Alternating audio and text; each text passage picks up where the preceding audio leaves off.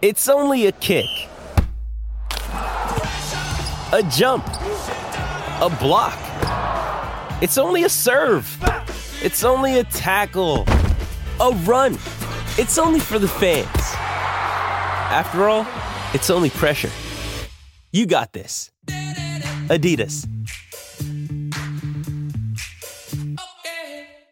Mom deserves the best, and there's no better place to shop for Mother's Day than Whole Foods Market. They're your destination for unbeatable savings, from premium gifts to show-stopping flowers and irresistible desserts. Start by saving 33% with Prime on all body care and candles. Then get a 15-stem bunch of tulips for just $9.99 each with Prime. Round out Mom's menu with festive rosé, irresistible berry chantilly cake, and more special treats. Come celebrate Mother's Day at Whole Foods Market. If you're struggling to lose weight, you've probably heard about weight loss medications like Wegovy or Zepbound, and you might be wondering if they're right for you.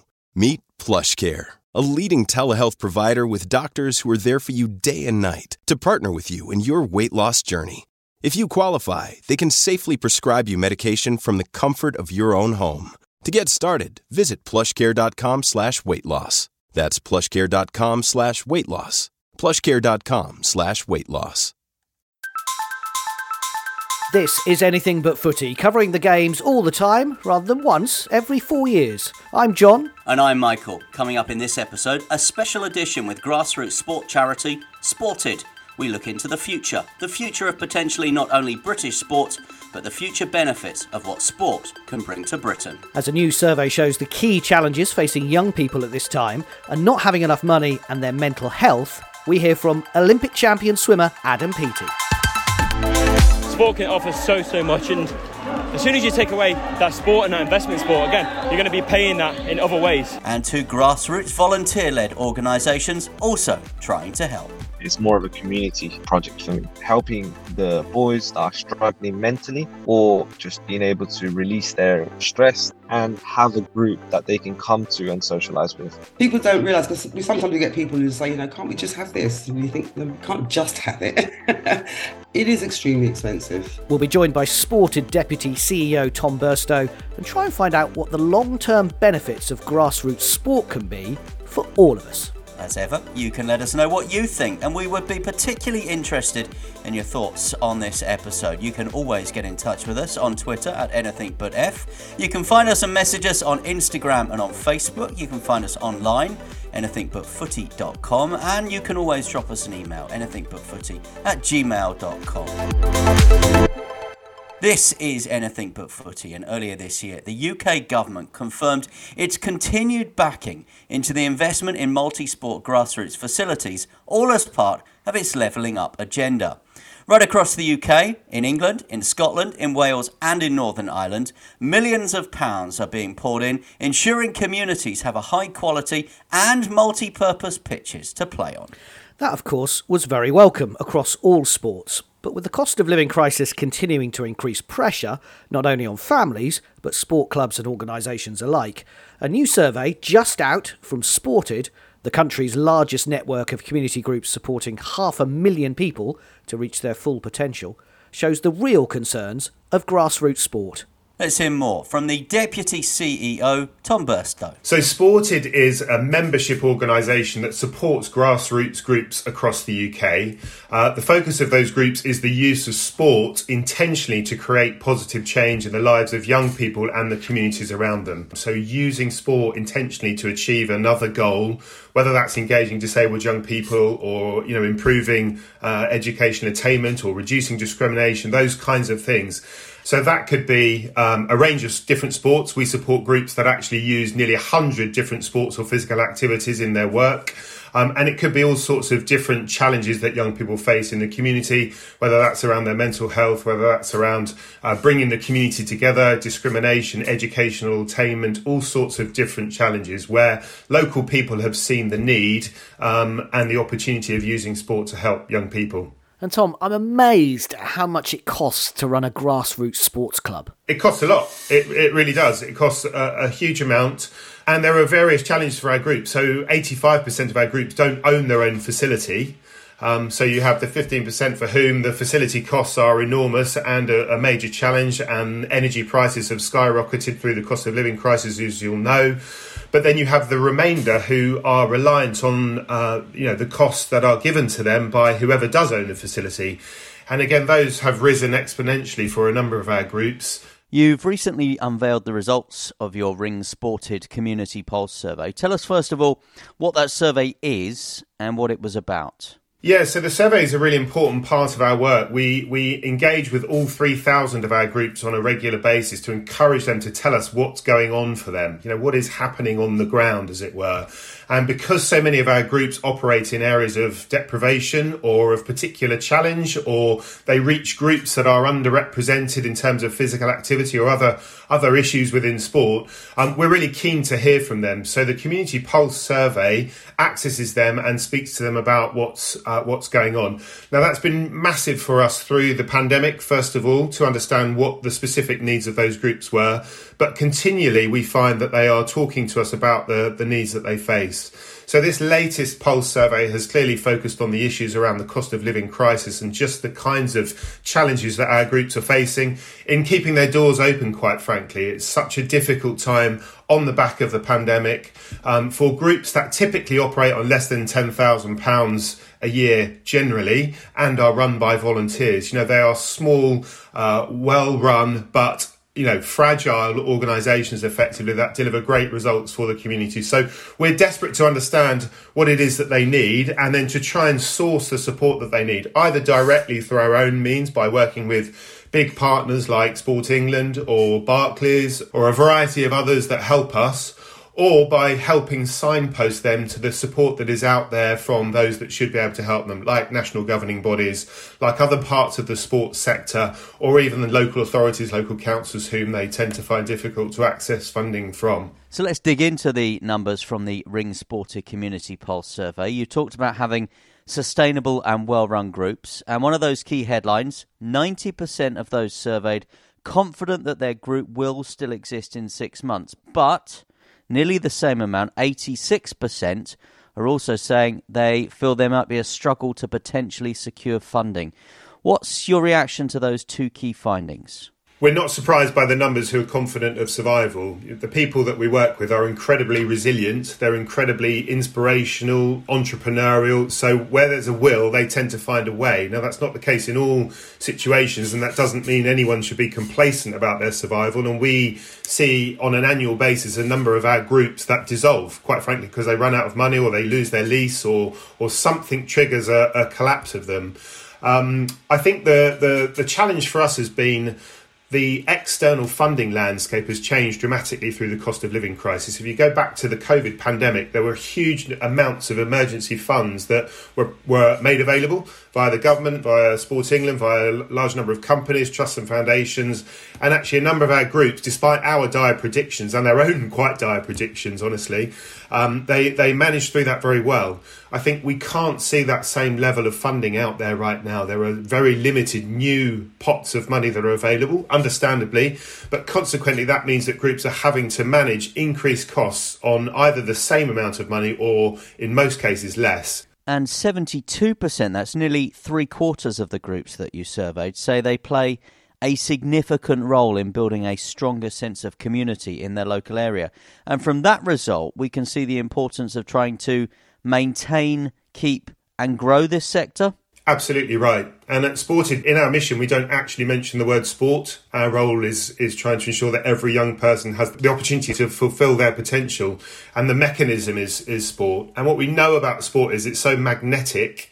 It provides a real opportunity for lots of young people, but also lots of families, lots of others in the community to get around it and be part of that, which is so significant in good times, but even more so in times like the pandemic and the cost of living crisis. So, yes, these clubs, these groups are at the very heart of what the community is about. And we fear that when they are lost, there's a huge vacuum within which young people are more susceptible to risks that might surround them, or just the community is not such a happy place. So we're desperate to not only keep them open in the short term, but to build their sustainability and resilience for the long term too. And a key challenge for young people is not having enough money, but also worrying about it and the effect that has on their mental health.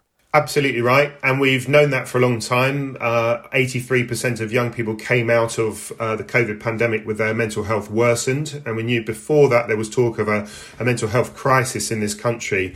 And again, what we know about these groups is they're a real haven for young people in terms of feeling safe, secure, trusted, and just to forget about their anxieties that surround them in other parts of their life. So whilst it may only be sport, as some people might describe it, it's actually a really vital part of a young person's existence. And we try to communicate that to those that feel that sport is one of those things that can be reduced or minimised. You know, who cares about sport when young people are not able to eat 3 square meals a day or you know, the house can't be heated fully? Well, actually, when you speak to young people, you know, their sporting group falls pretty quickly behind those things as in terms of its importance in their lives. So we're desperate to use sport as a tool to ensure that young people have a safe space in which they can express themselves and to strengthen their own resilience. And just by the way, I'd add to that, you know, we also are concerned about the resilience and mental health of the group leaders, the volunteers that run these groups. They have been through an enormous amount themselves in terms of supporting the young people around them, you know, acting in all sorts of ways with very limited funds, providing food banks, getting out to meet young people where they know they're at severe risk. So we also really want to ensure that the volunteer workforce that supports community sport is supported in the best way possible. And that's a key part of our focus going forward. We are the Olympic and Paralympic podcast. The survey results about the inequality experienced by people with disabilities. That's pretty stark. It really is. And again, we know that from the pandemic as well, that disabled young people were the hardest hit and the last to come back, return to play through as a result of the pandemic. So, we're really keen to support disabled young people as much as we possibly can. Within our network at Sporty, we have over 900 groups that are working with disabled young people in some form. And they do an amazing job in all sorts of ways in delivering for and with them. So, I think particularly underrepresented groups where physical activity is a challenge are those we should be focused on. And I'm really hopeful through partnerships we have with people like P&G, with Nissan, who are specifically focused on disability, that we can enhance the awareness and support of disabled young people in the run-up to the Paralympics next year. So what's your message then to these people that we've mentioned, the likes of P&G, Nissan, the NGB, Sport England, UK Sport? What are you asking of them? I think there's a really great intention to try and help community sport. I think the challenge is often how that's done. There is lots more that could be done in a cost-effective way that reaches grassroots in a very, more sustainable way, I think. So we're desperate to work with national governing bodies, with the sports councils, not only in England but across the UK, who have a really significant role in influencing their networks, in encouraging them to better reach out to those groups that they perhaps haven't been able to reach previously, and to support them as best they can. At Sported, we've got some good experience of doing that. People like Table Tennis England, we've worked with British Cycling, all of whom are looking to reach different audiences and access the community in a different way.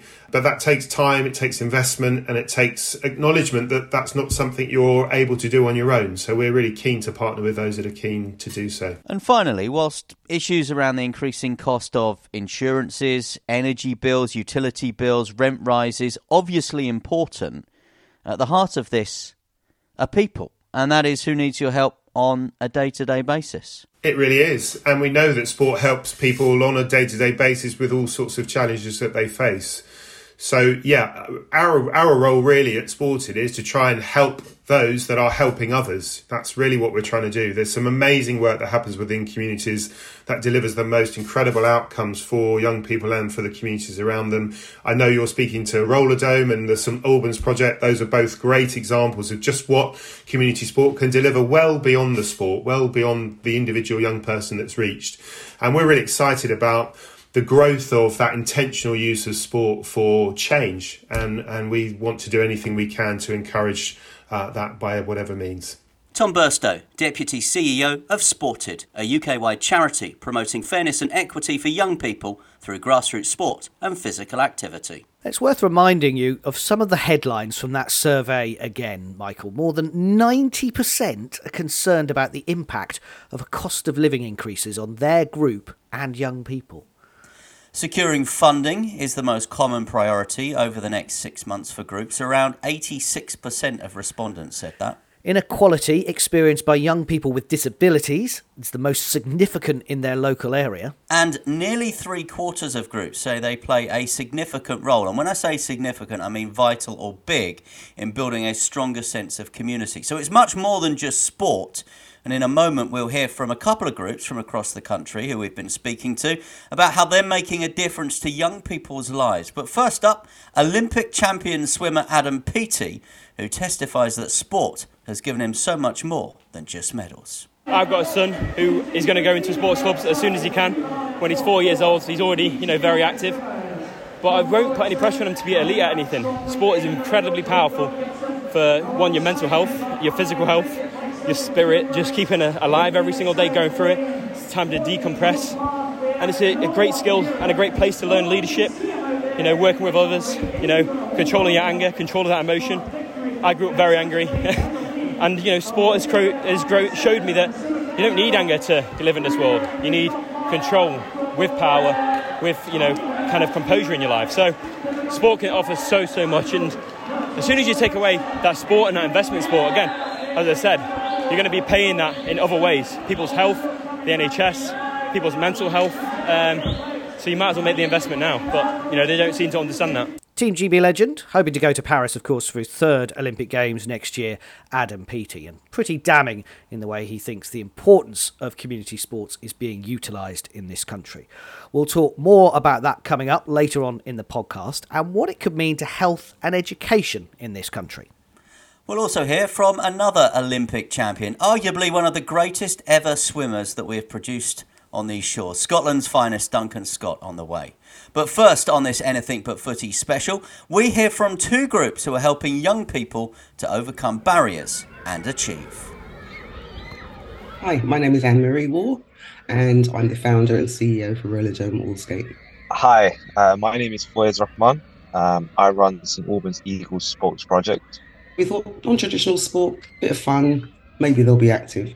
We just thought we'd do a taste to see what happens. And we had about 250 people turn up. And it continued since then. We started running clubs and classes, mainly in Ealing and West London. And it grew from there. We are 14 years old this year. And I would say on average, it's about 48,000 children that we spend time with. And that's kind of just the basics of our clubs that we've run. That doesn't include things like festivals, community days, and things like that. So it's a large number of young people. I saw a lot of the lads that are playing. Some of them have got a great ability, but some of them unfortunately don't have that ability. So it was just going to be a shame. We were going to take a whole group out of football completely from grassroots football. So I took it upon myself to say, okay, in that case, I will run the team if you guys are happy with it. That's how it started rolling off, and the response I got was phenomenal.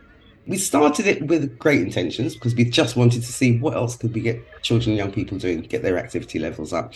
And you see them come in shy, lacking confidence, a bit reserved. Then you see them going out the door an hour later, a big smile on their face, sweat on their foreheads. I remember a little boy saying to me, "What's this?" He'd never perspired like that before. And it tickled me, but it also showed that a change had been made. Something new had happened to him that he'd never experienced before. We've also got children and young people with loads of neurodiversities, for example. So a lot of the autistic children love skating. They love the movement, whether they're verbal or non-verbal. We will do children partially sighted. But one of the things we did find is it was affordable. Once you had a pair of skates, you could skate anytime, any place. And also one of the things that was really nice about it is that we found that children and young people who didn't want to engage in team sports, for example, with the winning and the losing and the competitiveness, it was also something they could do completely on their own as well. But they had the ability to choose to do it in a group or do it by themselves. I grew up in Devon and I moved to this country in 2002. I can speak a word of English, but I didn't need to speak English if I was playing sports. That was my way of speaking to people, understanding people, learning the culture, learning the community. So I saw it firsthand playing football, cricket, athletics, how important it is to one's mental health as well as social understanding of what's going on. So, and through this project, I have been able to enhance that and pass that message to people that, we are a community and we need to work together. And yes, we're going to win some games and we are going to lose a lot more than we probably win. But it's not about the result. It's about people coming together from different backgrounds, different personalities, and working a unified goal. Now with the cost of living crisis, parents can't always afford the prices. It's become really difficult. We can't afford to pay utilities, much higher rents, storage, venue hires. Everyone's going through it, so everyone's being impinged by it. I'd say the last 6 months have been extremely tough, but what we've done is decided to use that as an opportunity to look at how we can scale the organisation and how we can sustain ourselves with grant funding, but also sustain ourselves through another channel of income that we provide for ourselves. Price of living has had a massive impact, not just on our group, but across the whole community. Do you pay £5 for a match fee, or do you put the heater on for another half an hour? So when those questions comes up, obviously the basic thing is football is a leisure rather than a necessity. So with everything going up, and unfortunately it's not just the shopping, it's also the football pitches, the venues that we hire, the refs, everything's gone up. So it has had effect on it. I've had to spend a lot of money from my personal wallet to provide, like, for example, buy balls, buy first aid kits, buy bibs and part of the kits as well. But I gave that money willingly. I've never seen a football team where 18 people turn up on a five-a-side pitch because they all want to train, they all want to play, regardless of the weather. Then you're doing something right. Oh gosh, Sported. They've helped me as the founder, especially during really difficult times when we've been struggling or we're not sure we can continue it. They've given us guidance, support, trustees, volunteers, funding, the ability to reach out and speak to a person at the end of the phone. I've found it's been very personalised. They remember you, they know you, they remember your organisation, they know what you're doing. The funding that we got from Sported, that 500 enabled, firstly, for me to register the team into the league, which then enabled us to say, yeah, we have an objective, we have an aim now, we're in the league. So yeah, the funding from Sported through Barclays really, really impacted us in sustaining and running the football. So yeah, even the 500 we received helped us 1,000,000%. Anne-Marie Waugh, CEO of Rollerdome, and Foyers Ruckman from the St Albans Eagles project. This is Anything But Footy. Stay with us.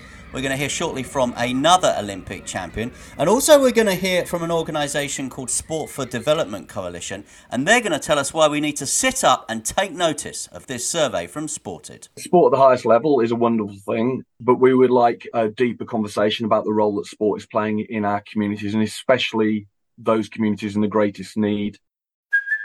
Hey, it's Kaylee Cuoco for Priceline. Ready to go to your happy place for a happy price? Well, why didn't you say so? Just download the Priceline app right now and save up to 60% on hotels. So whether it's Cousin Kevin's Kazoo Concert in Kansas City, go Kevin, or Becky's Bachelorette Bash in Bermuda, you never have to miss a trip ever again. So download the Priceline app today. Your savings are waiting. Go to your happy place for a happy price. Go to your happy price, Priceline. This is Anything But Footy, and a special episode of the podcast looking at a new survey from Sported on the future of grassroots sport for young people in this country. Now, swimming has been successful in getting more support from UK government with its Save Our Pools campaign. So many facilities have closed over the last few years due to economic pressures, including the one where Scotland swimming superstar Duncan Scott started out in Alloa. And the Olympic gold medalist is concerned about the damage done. It's not just the next generation, it's people right here, right now. You know, it's not just in swimming, it's leisure facilities, you know, it's not just swimming either. You know, it'd be great if more sports spoke out about it. There's a number of leisure facilities where, you know, you've got, gyms, squash courts, tennis courts, the rest of it. So, yeah, I think that's the thing, you know, it's where the elderly go to socialise, you know, the young go. To join clubs where people come back from injury. Mental health, we know, is so important. We learned that through lockdown, and exercise is such a key component for that. I think it's really worrying. Because all across the UK, there's so many leisure facilities, and then from the side of that, the subsection of that is swimming pools on their own, really struggling. So, I guess the next generation, but it's going to hit us, I think, earlier than that even. I think people right here, right now, it's going to be like, oh geez, they're closing all over the place, which is going to be, which is quite scary. Duncan Scott speaking to this Anything But Footy special with Sported. Let's get more reaction now to the results of the Ring Sported Community Pulse survey and hear how those results can be interpreted moving forward. Hi, I'm Simon Lansley. I am Head of Strategic Communications and Public Affairs for the Sport for Development Coalition. So the coalition is a movement of almost 400 charities, networks, organisations across the UK. The way we define them, those organisations are overarching thousands of projects and programmes. So it's not so much just delivering sport. And, we innately know that sport can do good. It's actually designed interventions to tackle crime, reduce unemployment, improve mental well-being. So it's very targeted and designed and intentional. How important is grassroots sport in this country and having volunteers putting this stuff on? It's one of the great hidden secrets of our society, isn't it? And we all know it. It doesn't my background is in the national media. We'd invariably talk about things that sell newspapers and drive clicks, but we all know they're there. Volunteers are the lifeblood of community sport. But also what we're trying to do with the coalition is to build and upskill that. So it's not just about volunteers. It's about sustainable business plans that can get people, create opportunities in communities where they're needed. The buzzword really is sustainability, and people tend to think of sustainability as something about the planet, environmental sustainability. But sustainability it's in our lives. It's around us. The way we're going to help the future is by everybody taking responsibility for their local community and doing something. And grassroots sport, community sport, and what we call sport for development, it's right there in front of us. And it's really exciting, all the networks and the opportunities and the groups that are happening locally, wherever you live, and the things that you can get involved in. In this special episode of Anything But Footy, we've highlighted some of the key findings of the Sported survey. What has been your reaction to what you've seen? Is there things in there that have surprised you, or are there things in there that have maybe backed up what you thought you already knew? It's a good question. The first thing is the resilience of the sector. And obviously during the pandemic, we feared for the people and the places. I think at a national level, and Sporting's Active Lives survey will reflect this, that there is, I won't call it a bounce back, but there's a certain amount of resilience. People are aware you need to be active. You need to be doing something in the community. And I think that's reflected in the survey findings, that there is that resilience. But I think the problem is, guys, is that if we look at it as like, oh, it will never go away, we're taking for granted what is there. And it's building that sustainability, that business side of it. And I think that Sported, like I said, one of the main networks within the coalition who can help us do that. And that's really why we're coming collectively together to say to government, look at the role that has been played by community sport and these people. Don't take it for granted, because a lot of them were volunteers. They're doing it outside jobs. They're doing it through passion.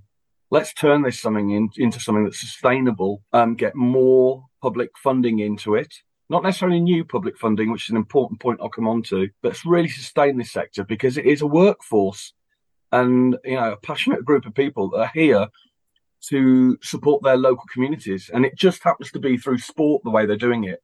I was going to bring that up because, as we know, with the cost of living crisis, energy bills on the increase, council tax bills on the increase, price of a basket of shopping on the increase, there is more need to spend more money, but an ever-decreasing pot. And where does sport sit within that requirement? So I think it comes back, Michael, to the way we perceive of sport's role.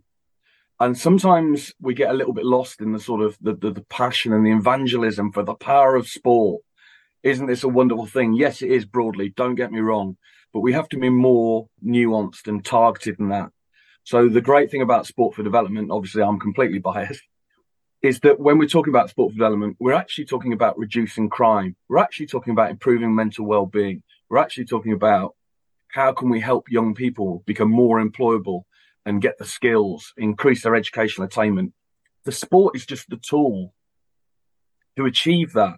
And the way we design that intervention is so important. Otherwise, we're wasting our money. My way into this sector came through coaching my son's football team. And I worked with the FA at the time, and I started to think, this is much more than his team winning and losing every week. This is actually about building resilience in young people and enjoyment. And I think that it's understanding sport like that and the really targeted way it's helping to achieve things that is what will take us forward. I think that if you think of it in the way of government departments, whether that's health, employment, education, criminal justice, we need to be very specific when we talk to those departments about what we're doing. If we go in and say, "Oh, it's the power of sport, isn't it wonderful?" you won't get a second chance, because they need to put money against proven interventions. And when you go in there, you can't say, "Hey, sport's great, isn't it wonderful? It's going to make everything better." You have to say, "No, we're going to use it like this, in this way, to help this young person in this community, because this is what's happened." So all we're doing really is being much clearer when we're speaking to non-sport departments about what we intend to do. And, guess what? That unlocks funding, because it's helping them achieve what they need to achieve. So 2 questions to follow up on that, Simon, and the last one's from me. Firstly, you mentioned about new funding. Is this about new funding, or is it about the funding that's already there and being smarter about getting it? And the second part to that question, are government departments listening? The answer is both. Yes, it's new funding. And there's the way that works is if you can show that it's working from what is there already. But now the longer term conversation is to go, okay, that really works. That's more effective. And without going into too much detail, we talk about multiple returns and investment to different government departments. So when you're doing that fund, you're not just stopping the young person move into crime or antisocial behaviour, you're also improving their educational attainment. You're also improving the chances of them becoming more employable. You're improving their mental well-being. So you're saving money for different government departments. And that's really the innovation point that we're trying to get the message across to government, that there's value for different government departments. And that's where we believe that we'll unlock new funding by working what's there already and then helping to unlock it. And I would also say on top of that, this isn't just about government funding. Public finances are really under strain. So this is about working with corporates, foundations, all sorts of different funding areas. Off the back of that, to show that if we come together and we all put something in, potentially smaller amounts, then, you'll unlock greater returns on investment for society. So it's a bit of a win-win for everybody, but it's been a fairly slow train over the last sort of 20 years. But we're getting there, and certainly the funding that we've unlocked across government departments, I think, is showing that the pennies start to drop. We need to come together around things like sport and other interventions to provide greater value and ultimately, help younger people for the next generation. Simon Lansley from the Sport for Development Coalition, and that's funded and supported by Sport England, Comic Relief and Laureus Sport for Good. For more on that and the survey results, you can check out lots more at sported.org.uk. Now, Sally Mundy, the CEO of UK Sport, said in 2021 when launching a new strategy, the public wants us to keep the medals coming, winning the right way, better reflecting modern Britain and making more of our achievements to deliver greater impact. And that's how I feel a bit about grassroots. We want the benefits of it, so we must also make sure the fundamentals and the basics are there. We're supporting these groups, we're supporting the volunteers. It isn't all about winning, of course it's nice, but it's more about the community and the social interaction, isn't it? And boy, wouldn't it be great if we could have that joined up thinking about sport and health across the wider spectrum. Schools, doctors, hospitals, sports clubs and gyms. Completely echo those thoughts. We started this podcast to focus and profile the sports and the sports personalities that we felt didn't get enough credit away from games time. That was our mission statement. And I hope we've redressed that balance a little bit with so-called minority sports, with women's sport, disability sport, all underrepresented as far as we're concerned, as far as coverage goes. But I think our biggest learning, and this really came to us during the pandemic, was about that importance of grassroots sport, those mass participation events, the Sunday morning football, the aqua aerobics, those going to park runs, people utilising local skate parks, whatever that activity might be. And it's those places, those groups and those individuals who, for me, hold the key to unlocking so many of society's big issues. If we were to redesign services at a local level in this country, and this is exactly what you just said, we would bring together education, health and leisure all in one hub, working together, sharing facilities, sharing resources, supporting each other. Children would have breakfast clubs with healthy options. Infrastructure would be in place to make things like walking and cycling safe options to get to and from schools. That in turn would take cars off the road. It would build healthy habits. And then in the evening, the weekends, the holidays, those facilities would be available for use by communities for things like social prescribing to help build a fitter and healthier landscape across the nation. Right now, medal moments, as we speak, are being plotted. They're being plotted at the National Cycling Centre. They're being plotted on the Redgrave Pinsent Lake. They're being plotted at the Lee Valley Whitewater Canoe Centre. They're being plotted at the Brownlee Centre in the sport of triathlon. But what the Ring Sporter Community Pulse surveys taught me, that it's actually B. Foyers' Sunday morning football team or Anne-Marie's roller dome class that is actually taking place that is much more important right now.